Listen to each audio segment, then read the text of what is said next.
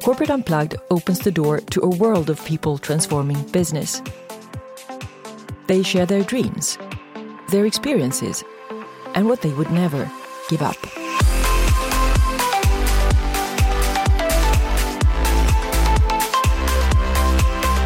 Chris, I'm so glad to have you here with me from Amsterdam. Welcome to my podcast, Chris Baldwin. Hi, Vesna. Thank you. Thank you for having me.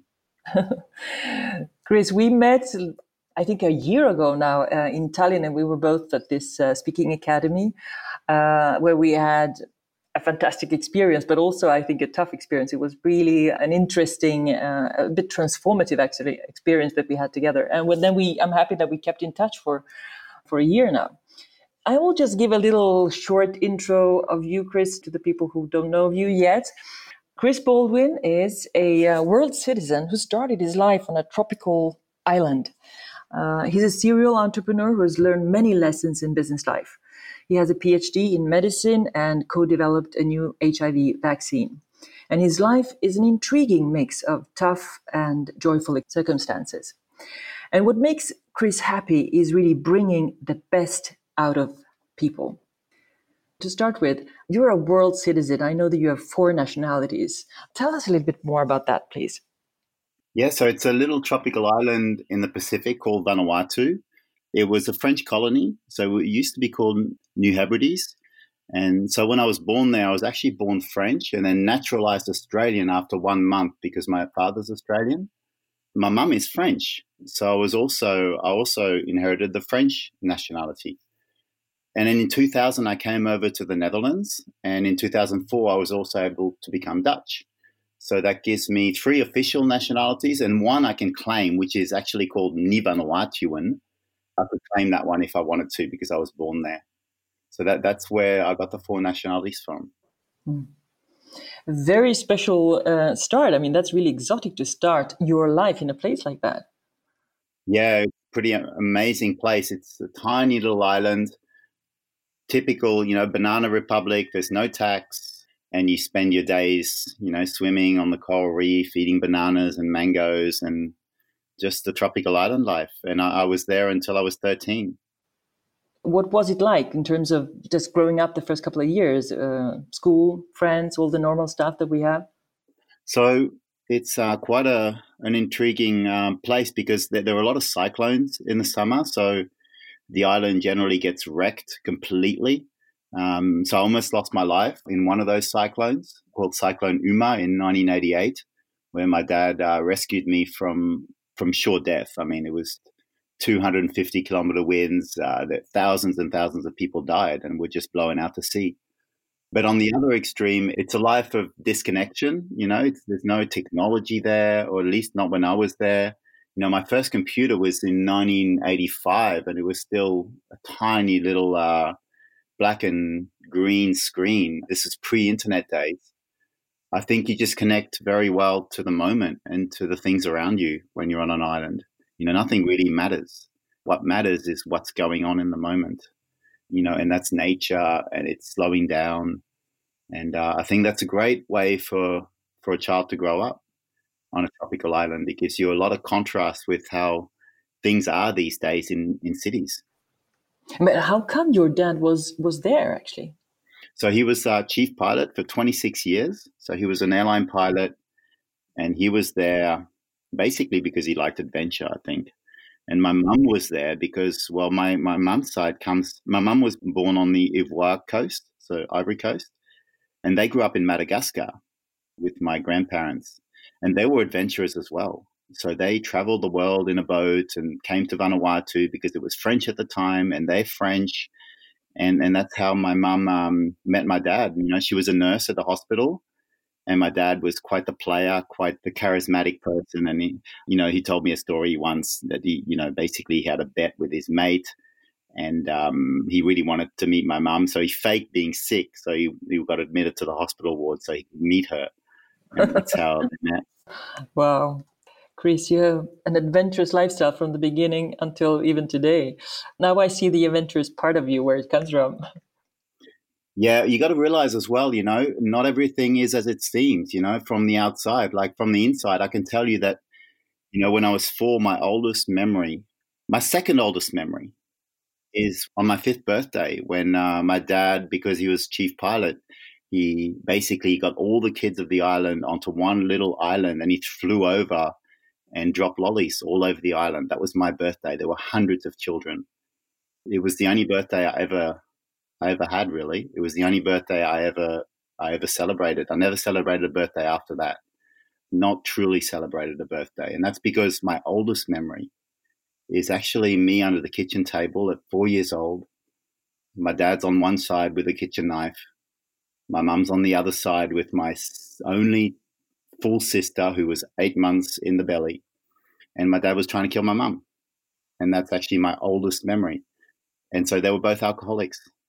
And so it's not always what it seems. On the one side, I'm very fortunate to have lived that lifestyle, and I don't regret anything. But I think the contrast in life is what gave me a lot of life lessons, a lot of experience. The contrast between living up in a family that was torn apart by alcohol and drugs, and on the other side, having this rich and full life of tropical islands to, I don't know how many countries I've lived in. I mean, Vanuatu is only one of the islands. I've lived in New Caledonia, in Fiji, Solomon Islands, Papua New Guinea, Marshall Islands. I've lived on many of the different islands, and Australia, of course, and France, and now the Netherlands. I think life is just about an adventure, and it's just about staying curious and just looking at what the diversity that life has to offer. Amazing, Chris. But I guess part of it will go back to when we talk about some transformational points in your life and so on. But what about the thing that we all, look for throughout life that I would call like clarity, or like everybody's trying to look for their own like blueprint so that we can be one with that blueprint and in fact be ourselves. How do you get to that point? And once you do get there, what do you do with it? It's funny, like your last question, your 8th question is, what does the world need more of? What do people need the most in this world? And my answer is actually clarity. It's funny you bring that up now. And I know as a fact, Yash Savon, who was interviewed here earlier on your podcast, is a good friend of mine. We both know him. We know him from the Speaking Academy in Tallinn. He visited Amsterdam last week, and I spent 2 days with him. Incredible person. And he asked me this exact same question, what does the world need more of? I looked him in the eyes and I said, clarity. And in that moment, you could see like something just lit up, because that's exactly what he said on your podcast. I haven't heard it yet. And now you're saying it. It's like, yeah, I think the world is a noisy place. And the noisier it gets, and technology makes it noisy because we're hyper-connected. There's information flowing everywhere, and we're fully empowered to connect and consume information, make decisions, and technology will solve for anything in the end if you let it. The more important questions is what should it be solving for? And I think clarity is something that people are going to seek more and more. Clarity of thought, clarity of thought, so that they can make decisions, the right decisions, the faster decisions. That's amazing that we, you're starting with that on the podcast. When we try to help people, we tend to try and give them experiences, give them information that we think might help them. And funny enough is that process actually brings in less clarity, because now you're exposed to new information and everyone wants to share and everyone has the right intent. They want to help you, but it starts to become confusing because they're just overloading you with information. And the approach I take often is that I try to say less, and I try to help people question why they think what they think. Like, why should something be true? And try to actually remove things from their mind, remove concepts and give them clarity. Because once you have clarity, then you can start to ask the really important questions and the really powerful questions. And one of them is, what do I want? What do I want? Like that is one of the most hardest questions to answer. It's so simple when you're a child. It's so simple. The younger you are, the easier it is. A child, when they're born, they know exactly what they want. It's very clear. I want milk. I want attention. I want someone to care for me. I want love. I want warmth.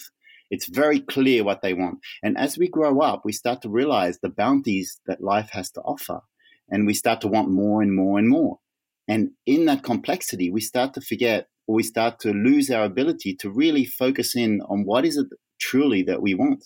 So the older we get, the more elusive that question becomes. And the key to answering it is actually to want less and to want the right things. That's at the core of anything to do with, your why, your mission, your purpose. What is the one thing that should be synonymous with you? What is the one thing that people should remember when they hear your name long after you're gone? That's linked to that question, is what do I want? And what about you then? And if we just use you as an example here, and then how would you respond if somebody asks you, what's your purpose and what is really important to you? Well, I don't know. I don't know. I think this is a question we all try to answer, and we all try to give reasons as to, why we should believe the answer is true. So I spent the first 40 years of my life making it all about me. And that's what most of us do, it's self-actualization. It's becoming the best version of yourself. And because of my tough childhood, I had to develop a thick skin. And so it became really about, it's me against the world. And I had to. It was a defense mechanism. And many of us have it, and probably all of us have it. But then when you start to realize that it's not about you at all, and no one's really thinking about you at all, you start to understand that it's not who you are is not important. It's important to you, but it's not important to other people. What's important to other people is what you do. And the most beautiful gift you can give them is actually to be yourself, because that's what everybody respects. Everybody respects someone who has the courage and the tenacity to be themselves in this world of expectations and influence. So being yourself, the gift you can bring to the world, and doing the things that help others be themselves. And that's at the core of my mission. That's something I realized only after I passed my 40s. So the second half of my life is actually making it all about them. I see life like a 400-meter race. You start out of the blocks, you get to the 200-meter mark, it hurts like hell, and then you have halfway to go. And, I was a sportsman for 20 years, so I understand pain and lactic acid and thresholds. And I see that as a good metaphor for life. When you get into the middle, it hurts like hell. And where you make it easier is to have less expectations on yourself, and to lower your expectations, and to be happy with the things that you have, and to try and find more in less. That's very important. And in a way, you could say that's very easy. Why don't put so many expectations on yourself? But at the same time, everything we have around us, right? The environment, the people, the social media, everything is putting some kind of pressure on us anyway. So you really need to have great discipline and remind yourself of this all the time in order to make it work. That's why it comes back to that one word, clarity. The more connected you become, the more noisy the world becomes, the more information flows through your mind, and you have to try and make sense of it. My iPhone screen, for example, it's only ever half full. The top half are apps. That's the busy part of my life. That's how I actualize. That's how I get things done. That's how I connect. And the bottom half of the app is completely empty. It's the stars. It's the cosmos. Because I believe that the really most beautiful questions aren't found in busyness. They're found in silence. They're found by reconnecting with yourself and really working on your perspective on the world. And perspective, it leads to meaning. And this is influenced by the information that reaches you. Nothing we do is unique. Nothing we do, we don't make anything up. We just bring a perspective to the world. And that perspective gives us meaning. Information that arrives to us, and information through what we do and our experiences, gives us meaning. And that's acquired by doing, not by searching. It's acquired by doing. There was the most beautiful book in the world is Viktor Frankl's Man's Search for Meaning. That's one of the most beautiful books that you will ever read. A very, very tragic story, but it has a very, very powerful message. And that is, stop searching for meaning and start doing, and meaning will come to you. And most people are just thinking about things. They're thinking about it, and they're not actually doing the things that are going to help them get what they want, because most of us can't answer that question. And Today, there's a lot of discussions and focus on entrepreneurs, and you are one of those. And in general, entrepreneurship and success, like very linked. What does that mean to you? And this kind of intrinsic, extrinsic perspectives. So, entrepreneurship, I'm on my 11th business, second institute.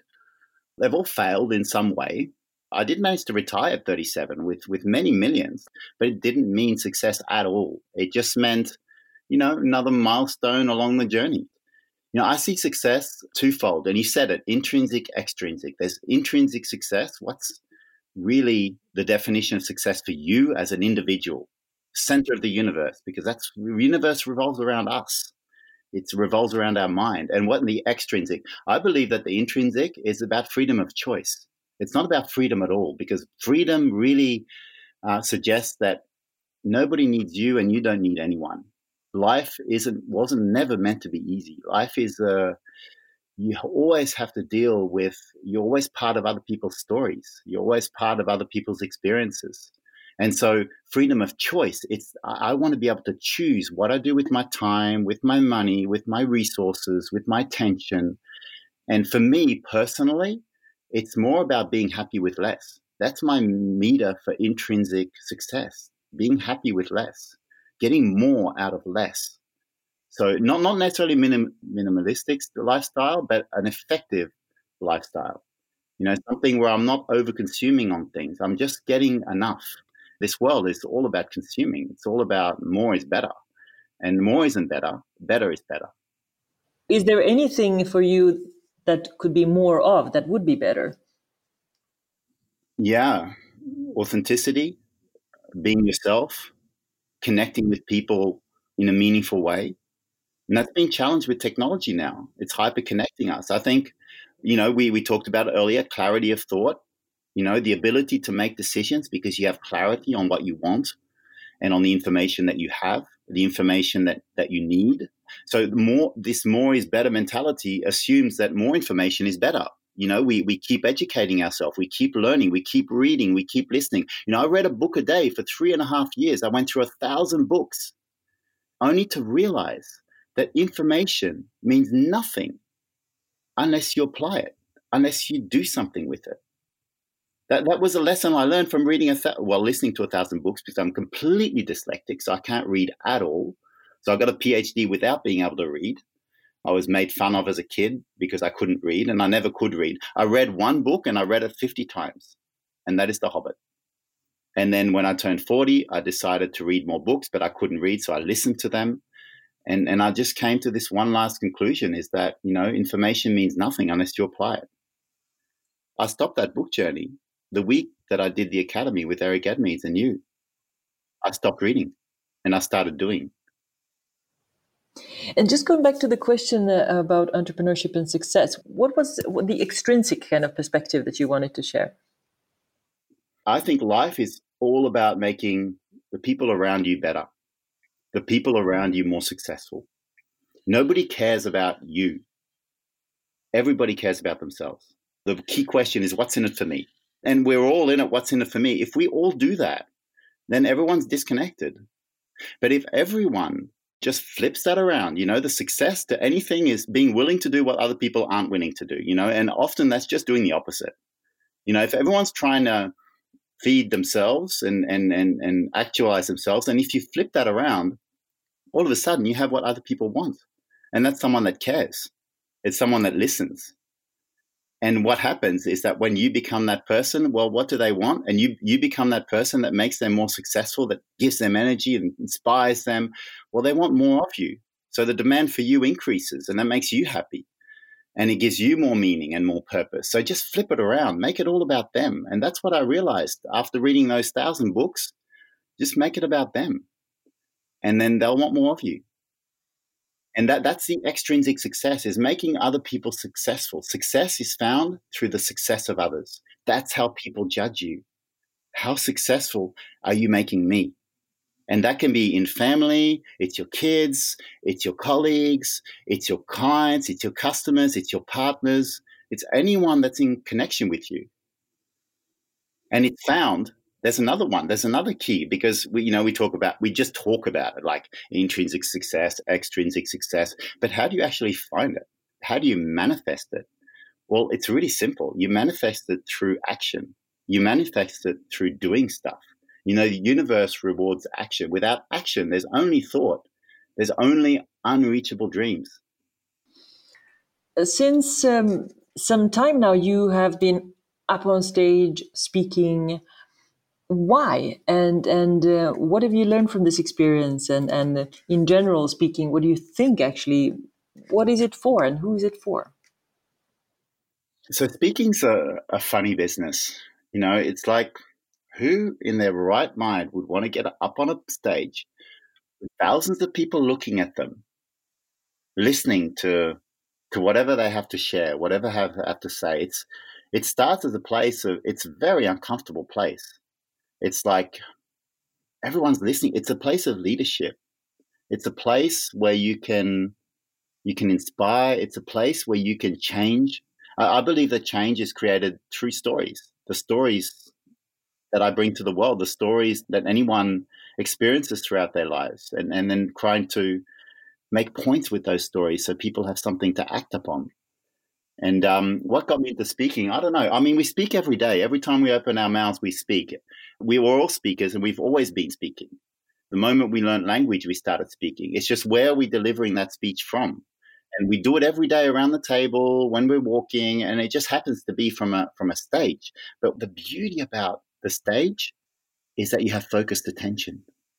The one thing that we seek in life is attention. In the beginning, any attention is good attention. But as we get older, we become selective in that attention and information that comes to us through that attention that helps us be better. And the stage, in this hyper-connected world, they even call it an attention economy. Why did Facebook buy WhatsApp? It doesn't make any money. It still doesn't make any money. They can't even now, with regulation, use the data to try and improve advertising on Facebook. It's because the attention was there.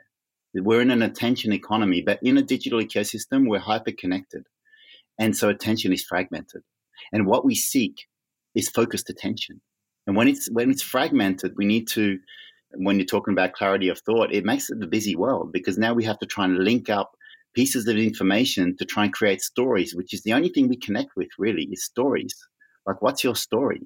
And how should I remember you? And how do I want to be remembered? And so what the stage offers is focused attention. Now I have hundreds or thousands of people all looking and listening.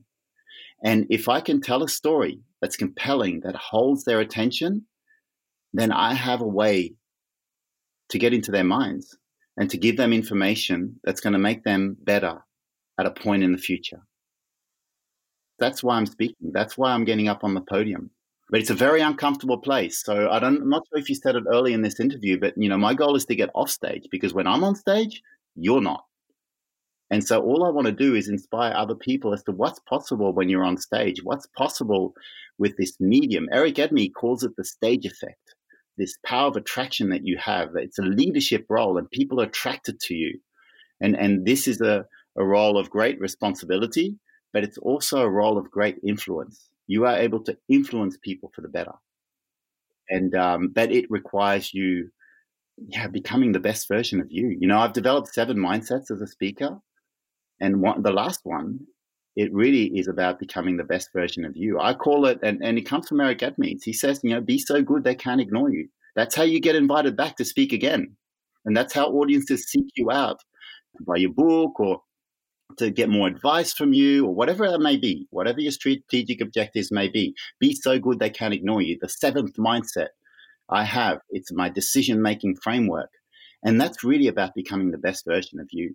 It's really about stepping up and taking on the challenge of life. And life just wants you to be the best version of you. That's all we need to do. And for that, you must, step out of your comfort zone. At the core, it's call to adventure. At the core, that's what it is. It's calling you to an adventure. And I think if you ask me, what's my passion, which was one of the questions in this podcast, what's my passion? Well, before I could answer that, I'm thinking, I like everything. I'm a very curious person. But I tried to define what passion is, and I just wrote it down. Like minutes before this interview, I wrote down, what would I do for free and want nothing in return? What would stop me from eating? What would stop me from sleeping? What would make me forget everything I know, everything in the world, and just focus in on the moment with the things around me? It would be adventure. Adventure. And what is life? Life's just an adventure. And how to embark on an adventure? Well, at the core, it's about being curious. It's about being curious to discover. Yeah. And even if you have, fear or anxiety as a companion, I mean, just leave it be there, right? I mean, it can travel with you. So, because oftentimes, right, the excuse we all have for not doing the things that we feel are, or maybe the real adventure is really that we are fearful. Fear is one of the biggest drivers of behavior. But the crazy thing is about fear is that we fear what we want and we fear what we don't know. It's that simple. We fear what we want and we fear what we don't know, because what if we want something and we don't get it? Or what if we try something and we just don't know? Like, for example, why do you think a boogeyman in the dark is what we fear in movies? Because we don't get to see the boogeyman. Why was Jaws so scary? It's because we didn't get to see the shark until the last moment when he was about to bite you. Why don't we fear jumping out of a commercial plane? Because that's not what we want. But try to skydive and you really want that experience. You want to dive out of that plane. Well, you're going to be really, really scared, because what if something goes wrong? And what is an adventure? Well, it's things we don't know. That's why we go on an adventure. We're curious to find out what's out there. And life's an adventure, and we all want to live. So we all want to go on this adventure. It's the thing that we want. So we fear what we don't know. We fear what we want. And that is at the core of adventure. And that is at the core of life. So it's about facing your fears. It's about facing them and dealing with them, not trying to push them away. It's about embracing them.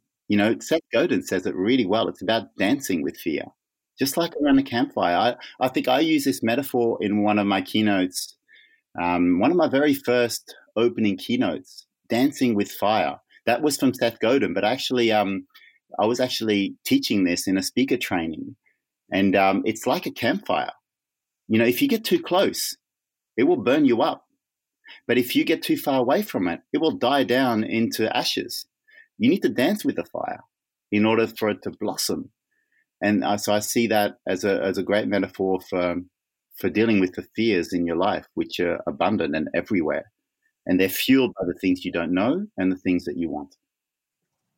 And what I specifically like very much about this, one of the most powerful ways of communicating through stories is really the fact that you remind yourself of the fact that all your life is a series of different stories, micro stories. And if you connect some of those, they really become a story with a message, with a learning, with an experience, whatever it might be. But it also reminds me of the fact that in order to have stories to tell that are important to me and to others, I need also to live an interesting life, right? Not that I'm the writer, but I'm a part of it. So it gives you a very, very fresh and good perspective on life, actually thinking that way. Absolutely. So it's funny you should say that. And I don't know if you even know that. The fifth mindset that I developed as a speaker, I have 7. I've told you the 7th one. Be so good they can't ignore you. My 5th mindset is live an interesting life. Because it's through an interesting life you collect interesting stories. And people connect with stories, because stories is what gives rise to emotions, to feelings. If you want someone to feel a certain way, simply identify a story, share that story that makes you feel that way, and the other person will feel the same way. People feel what you feel. So as a speaker, that's my 5th mindset: live an interesting life. Collect stories, and through those stories, inspire change. Get people to act in a different way that's going to make them more successful. Fantastic. And just a couple of weeks ago when I was in Stockholm, I met up with Simon Sinek, and he is a master storyteller as well. I mean, he's really, as you keep reminding me, it's not about telling stories, but it's like show stories. He's really sharing stories with a strong built-in messages. That's one of his, I think, main tools to have that influence and impact on people and businesses out there. Yeah. One of the other keys is not speak to the audience, but speak with the audience. So you need to relate. You need to build rapport. You need to relate. And when you relate, people connect with you, because these stories that you've experienced in your life, everyone's experienced very similar stories. And when you tell a story about your own personal experiences, I can bet you that just about everybody in the room that's lived will identify themselves in those stories. And for them, it might be a little bit different. You know, we are the actor and the director of our lives, but we're not the writer.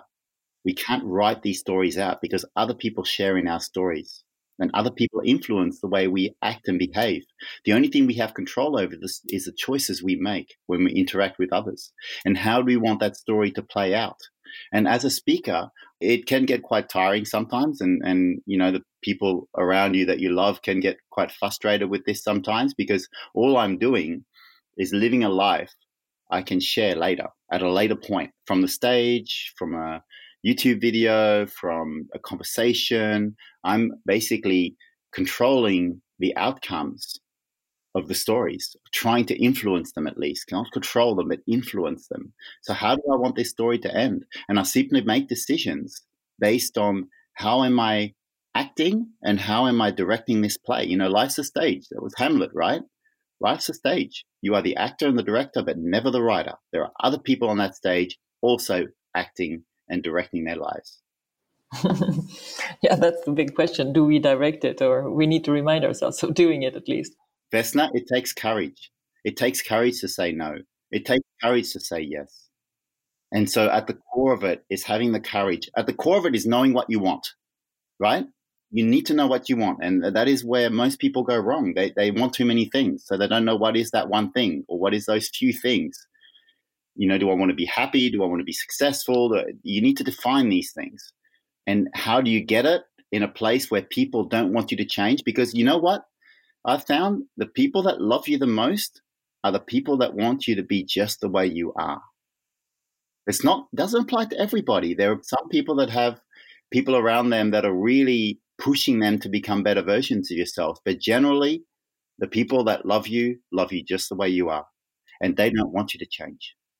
So it's about having the courage to step up and being able to say no and being able to say yes and being able to communicate why you need to do these things, not just for yourself, but also for them.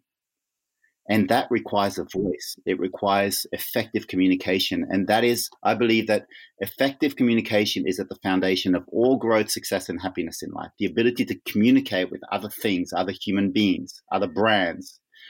And that's why I'm into speaking now. And that is at the core, you know, why we did the Academy a year ago. Developing a voice and being able to communicate effectively and influence our environment. You know, as a biologist, I know a lot about that, a lot about ecosystems. And in order to get what you want out of an ecosystem, you need to be able to flourish in that ecosystem. You need to be able to be symbiotic with everything around you, add value to it, and get value from it. And because we're very much a communication species, we communicate with each other, whether it be verbal, nonverbal, written, whatever. We influence things through communication. And so communication is at the foundation of everything you want to get in life. Comes down to effective communication. And oftentimes companies, people, entrepreneurs, inventors, everybody that I'm sure both of us have met over time, they're so, you know, in love with an idea and a product or a thing that they're developing and so on, and put all effort, right, or energy into that. And then when it comes to, okay, how is this going to go out to this world? How is it going to be presented, communicated, and so on? Then that's like a secondary or third thing that they don't even bother about, right? And that's where very often they fail because of it. Yeah. I've run many hackathons, and some people have the most craziest and the most wonderful ideas, and they'll build the most incredible prototypes. And you think, oh my God, here's something that can truly change the world or make the world better. And then they can't pitch it. They can't communicate it properly. The judges don't vote them in because they don't understand what they're trying to build. They don't understand the greater vision and the greater mission of what this thing is meant to achieve. That just breaks my heart. And that is one of the reasons why I've become a speaker trainer, pitch trainer, to try and really help people communicate their ideas. And, you know, you need to communicate your idea. If you look at the formula for an innovation, my formula for innovation, and innovation is about making things better, is ideas plus execution equals impact. And we all have ideas. We have them a dime a dozen in the shower, on the plane, at the gym, while we're running. They're all ideas, but they mean nothing unless you act on them. This thing of action, success is acquired through doing stuff, through acting. And unless you can, with a prototype, like if you're in an organization and you're trying to get your idea across, you say this could be the biggest innovation we bring out this year, or it could transform the company, it could reinvent us. But unless you're able to communicate that effectively to the stakeholders that need to be supporting this, because you need funding, you need stakeholder buy-in, you need resources, unless you can do that, then it has no chance. So I think communication from an idea, prototype, to something that's actually going to make it and gain momentum, the bridge is an effective communication strategy. Stories inspire change. And you need to tell the story behind the prototype, the story behind the product, because people connect with stories. That's how you create emotional connection, by getting people to feel the way you feel when you're sharing their story. And one of your questions in your podcast is, what does an organization need the most of? If there was one thing that I would recommend to them, it would be have a story. Have a story. People connect with stories. It's stories that connect people, and it's stories they remember. And it's through stories that you inspire change. It's as simple as that. And most organizations may have a story, don't have a story, have a strong story, but aren't able to communicate it. And because we're in a hyper-connected digital ecosystem now, where communicating a story is becoming harder and harder because it's fragmented. Attention is fragmented. How do I communicate? We're both marketers. How do I communicate my story effectively when I only have 8 seconds of attention? And that's the beauty of speaking, is that when you're on the stage, if you can tell a story well, you have half an hour of fully focused attention, or 1 hour of fully focused attention. None of this 8-second stuff for millennials. No. When you can tell an effective story from the stage, you have them nailed down, and they will lose their sense of time for 30 minutes, for 1 hour, for 2 hours. I've had 2-hour presentations where people have gone, how long was that? It felt like 2 minutes. I just had them in a complete trance. And that is the power of the stage. Yeah, exactly. This kind of stage effect. But what about, I'm just thinking, when I was in a situation with an entrepreneur, and he had a great story, and he had his why and everything. All the ingredients were there, but he was not interested in getting out, speaking up, and telling his story. And at the end, when we were discussing this, I understood that what lied behind this was really a profound fear of rejection, but it was kind of hidden to him as well. So this was something we discovered together. It was really the fear of being rejected, because if I get out there and tell my story, and if I get out there and tell who I am and what I want and everything, what if they don't understand me? Or what if I get rejected, or I don't get the response I'm hoping for?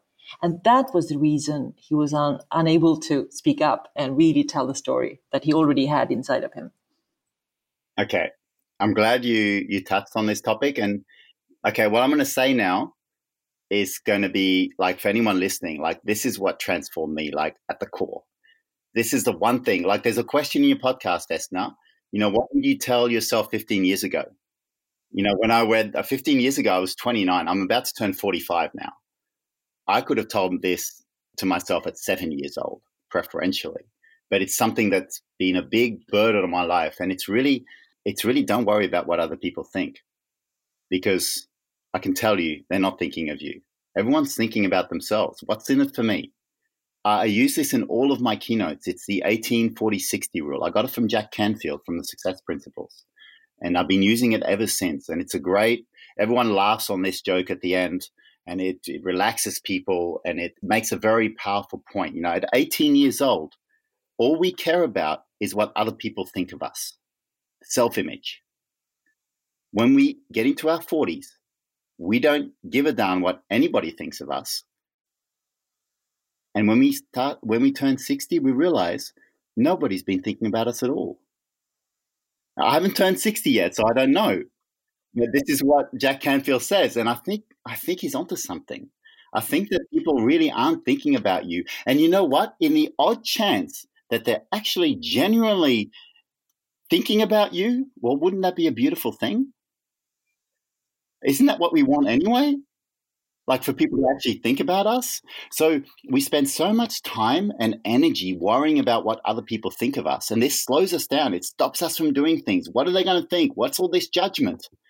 And what if you actually spent that time and that energy figuring out what you want and doing the things that are going to help you get what you want? Imagine just this simple, I know it's just words and I know it's just quick, and just this simple idea could transform your life completely. And that's exactly what it did to me. When I started to become a speaker, I don't care, literally don't care what other people think, but I care very, very deeply as to why they think those things, because that gives me feedback, and that feedback helps me to improve. And that's how I've been able to iterate and grow so quickly as a speaker. I only started speaking last August. I think it's amazing. And you voted number one speaker in Holland, and right?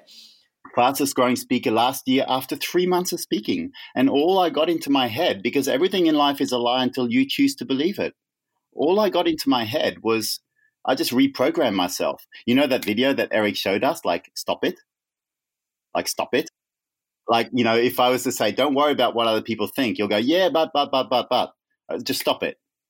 Just don't worry about it, because they're not thinking about you. What? Are you some sort of, what type of ego do you have that you think that everyone's thinking about you? Like, they're not. They're thinking about themselves. They're thinking about what's in it for me. So just switch it around. We covered this early in the podcast. Switch it around. Make it all about them. You make it all about them, and they're going to want to be thinking about you. And then you're going to have a whole heap of people thinking about you. But they're going to be thinking about you for the right reasons, because now you're creating demand for your company, for your product, for your service, for your own ideas and own thoughts. Chris, if you would assume that you have all doors open to you and all resources available, what would you immediately rush to innovate or to change? So it's very simple. It's my mission's pretty clear. There's a lot of things I can do to achieve that mission. There's a lot of people I can work with to achieve that mission, but it's pretty clear. And I've even quantified it. Enable at least 1 million people on this planet to be themselves. That's my mission statement. It's about true personal liberty. It's about really allowing you to be you, which is what I discovered. And it's very liberating. It's just an incredible thing. It's at the core of everything: developing courage, developing confidence, developing self-esteem, really being yourself and doing you, which is what earns respect and earns trust, because now people are connecting with you and not some shell of you that you're trying to hide behind. This is why I'm working with Eric. This is why we connected with him so well, because he shares in this mission as well. It's about personal liberty. That's what he's all about. And how do you do that? Well, we're a communicative species. We communicate with each other. You know, we have social constructs, we have beliefs, we have values. You know, we don't agree with each other. And communication is at the foundation of personal liberty. If you are able to communicate effectively in a powerful way, influence your surroundings in a way that's going to make you happy and going to make them happy, that's the road to personal liberty and to just being yourself. And so if I had unlimited resources, unlimited time, and I'm doing it now with minimal resources, minimal time, and no money, I'm doing it now. I don't need unlimited resources. I don't need unlimited time. I don't need unlimited money. I actually need nothing of that. All I need is a mission and some action. And of course, linking to clarity so that I have clarity of thought and I'm able to decide quickly and move forward. And this sense of freedom, I think, is very, very powerful. And I remember myself also just recently, I was going to do something that was absolutely, outside of my comfort zone and so on. And I was just thinking to myself, as if I was dialoguing with myself, and I'm saying, Vesna, come on. It's just do it. What is the big thing that can happen?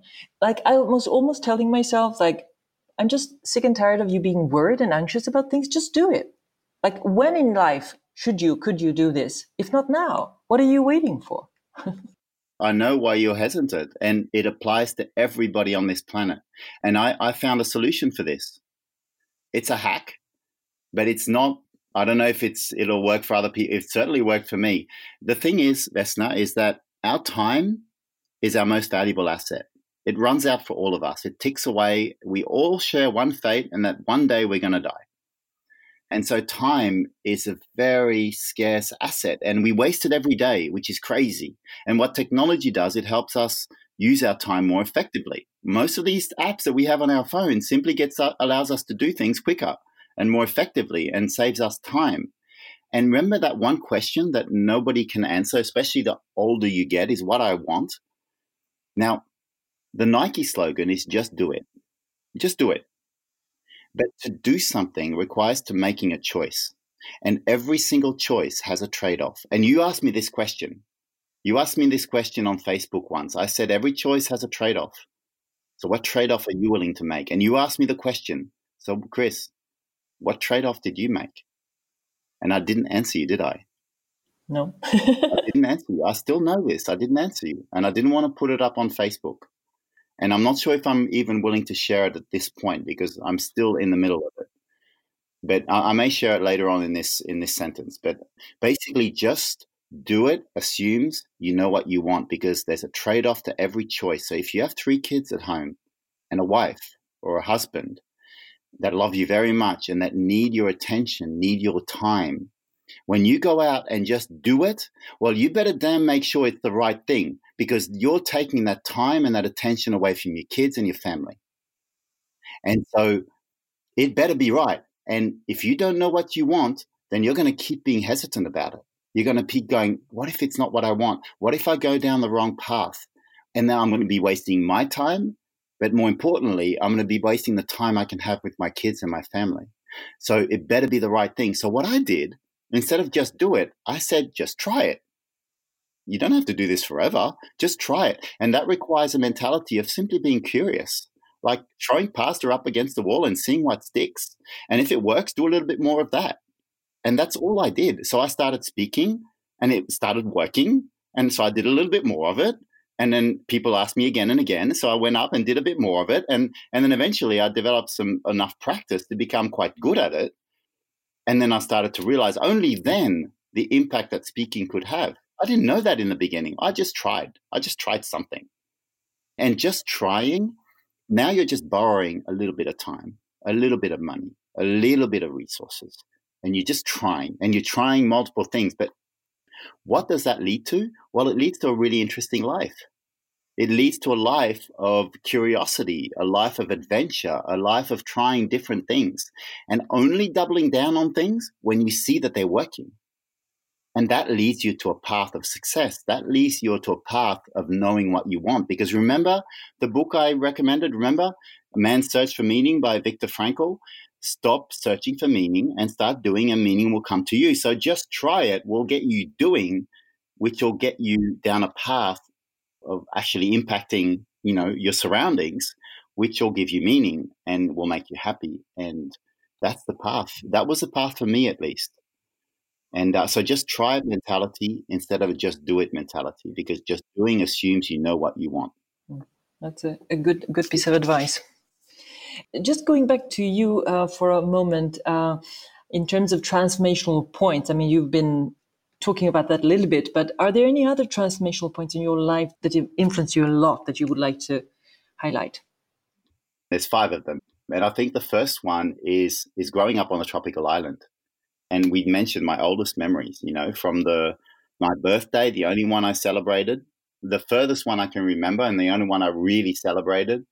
And that incident's, my oldest memory with my parents. That was really transformational for me. And that's maybe the reason why I'm a speaker now, because I didn't have a voice back then. I was completely muted. Like, what could I say as a 4-year-old with his dad trying to stab his mum and kill each other? Like, you're completely in fear. You've got no voice at all. And that's maybe why I'm speaking now. I don't know. That could be my origin story. I don't know. I'm still working on it. The second one is creating a family. And I have 3 kids. And that's been really transformational for me. I mean, when you have kids, that is the biggest life lesson of all. I mean, if you can speak effectively to children, then you can speak effectively to adults. and most people can't speak effectively to children, so they'll never get to the adult stage. But so learn how to speak and communicate with your kids, and that's going to give you everything you need to be a speaker. And then in the process, retiring at 37, one of my businesses did really well. I made many millions and was able to retire and spend it all and give it all away. And then just took basically 5 years off in France and bought a mansion, big swimming pool. That was really transformational at 37, only 3 years after I finished my PhD. I finished my PhD at 33. I did 3 years, maybe 4 years of entrepreneurship. And then at 37, I could retire. The third one was meeting Eric Edmeades. That was really transformational for me. I mean, I had no idea who this guy was. Like, I got an agent first before I went to the Speaking Academy. First agent, then training, then applying, or then quitting my job and then applying. It's in my book. I'm writing a book about this. It'll be out later this year. And I didn't know who this guy was. Like, I had no idea. And actually, his salesperson, Ryan, Ryan, he sold me into the academy, and lucky he did. He took the last 5,000 euros I had because I had no money at the time. I said yes on Friday. I booked on Saturday. I flew out on the Sunday, and I started the academy on the Monday. And that was the 25th of June, 2018, last year. And I said, if Eric's as good as what everybody says he is, then I better give him every single bit of attention and my full presence. And that's what I did. I came in, I was a sponge. I let everything go. Everything in life is a lie until you choose to believe it. I chose to believe nothing. I came in a complete sponge and I soaked everything up that he said. That was really transformational for me. The fourth one is becoming a speaker. That was like, you're still the same person inside, but on the outside, you start to act differently. Like, it's a place of leadership. It's a place of accountability, of responsibility. It's like it really teaches you to step up and be the best version of yourself. And that's the most beautiful thing you can offer the world, is just to be the best version of you, whatever that may be. Exactly, and exactly at the service of others, which is the most important thing. Exactly, so. Yeah. And the fifth one is actually giving my dad's eulogy and watching him take his last breath. My dad, like, he died only last November.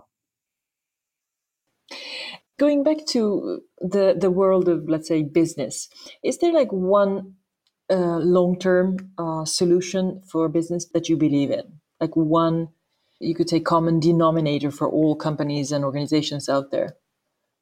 So I mentioned it earlier. I think at the core of everything, what we connect with as human beings is stories. It goes back to the beginning, around the campfire, and even before that, before fire was invented.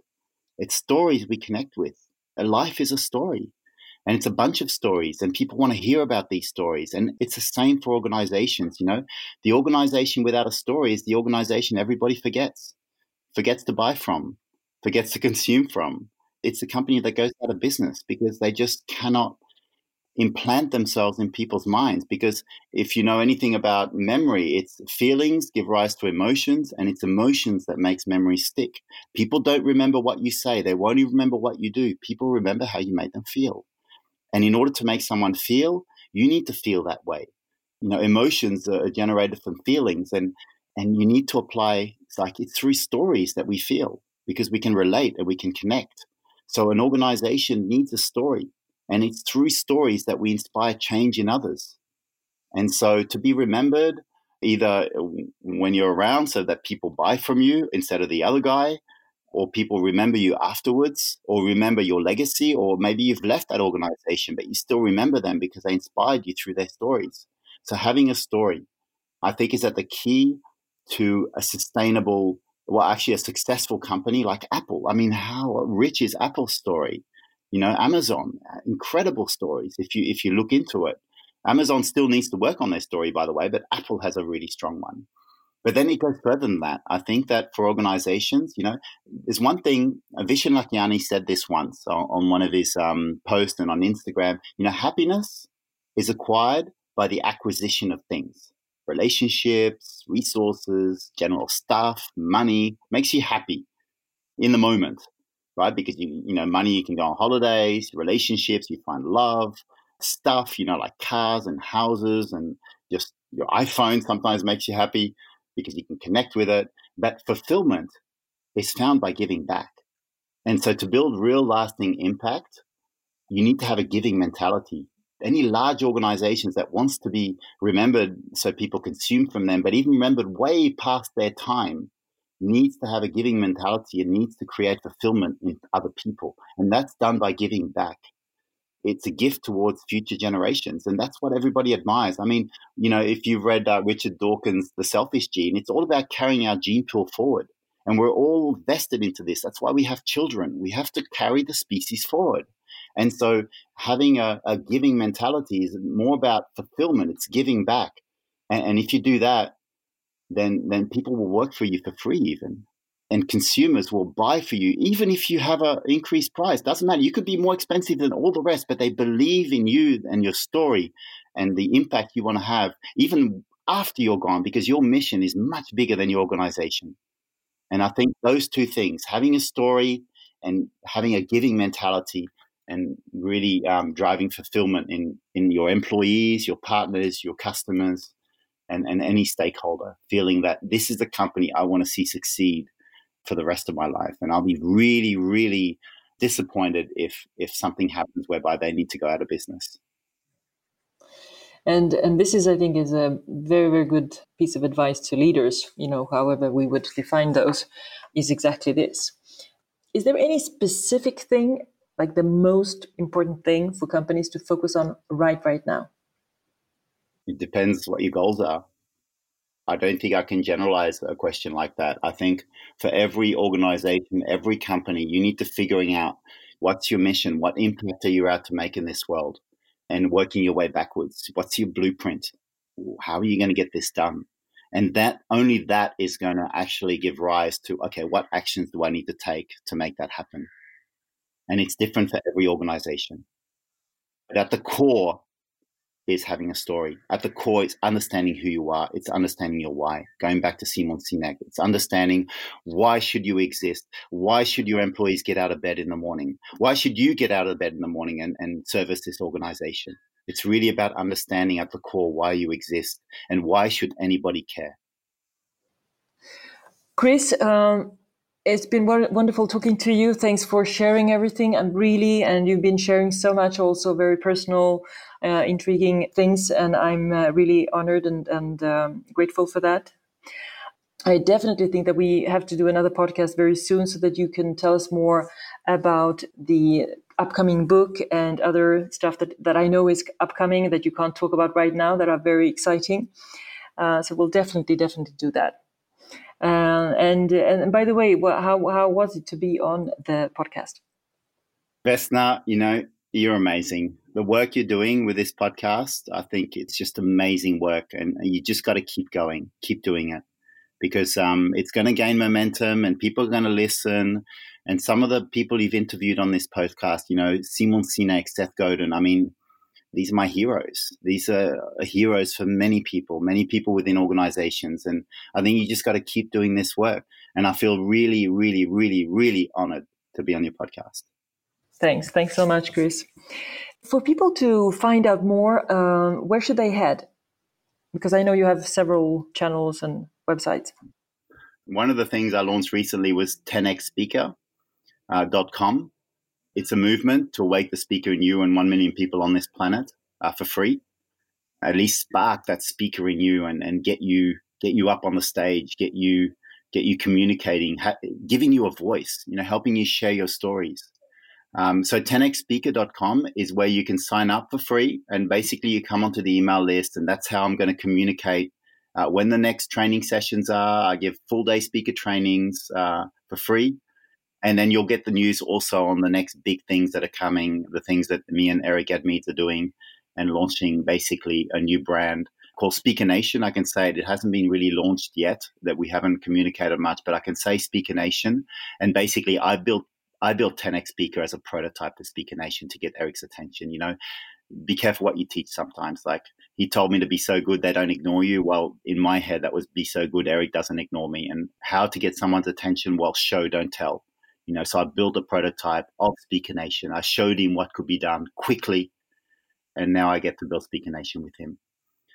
So you can go to 10xspeaker.com, sign up, And the other thing is I'm starting to be Googleable now. So if you Google me, I should be, I think my TED Talk is number 1 in YouTube for Chris Baldwin. And if you put me in Google, Chris Baldwin, you'll see all the assets. There's chrisbaldwin.nl where you can find everything there. Okay, and I'll make sure also to put in all the links and stuff. So remember to subscribe to the podcast on iTunes, Spotify, and Acast, and also rate and review this podcast if you enjoyed it. And of course, share this episode with people you know would benefit from hearing it.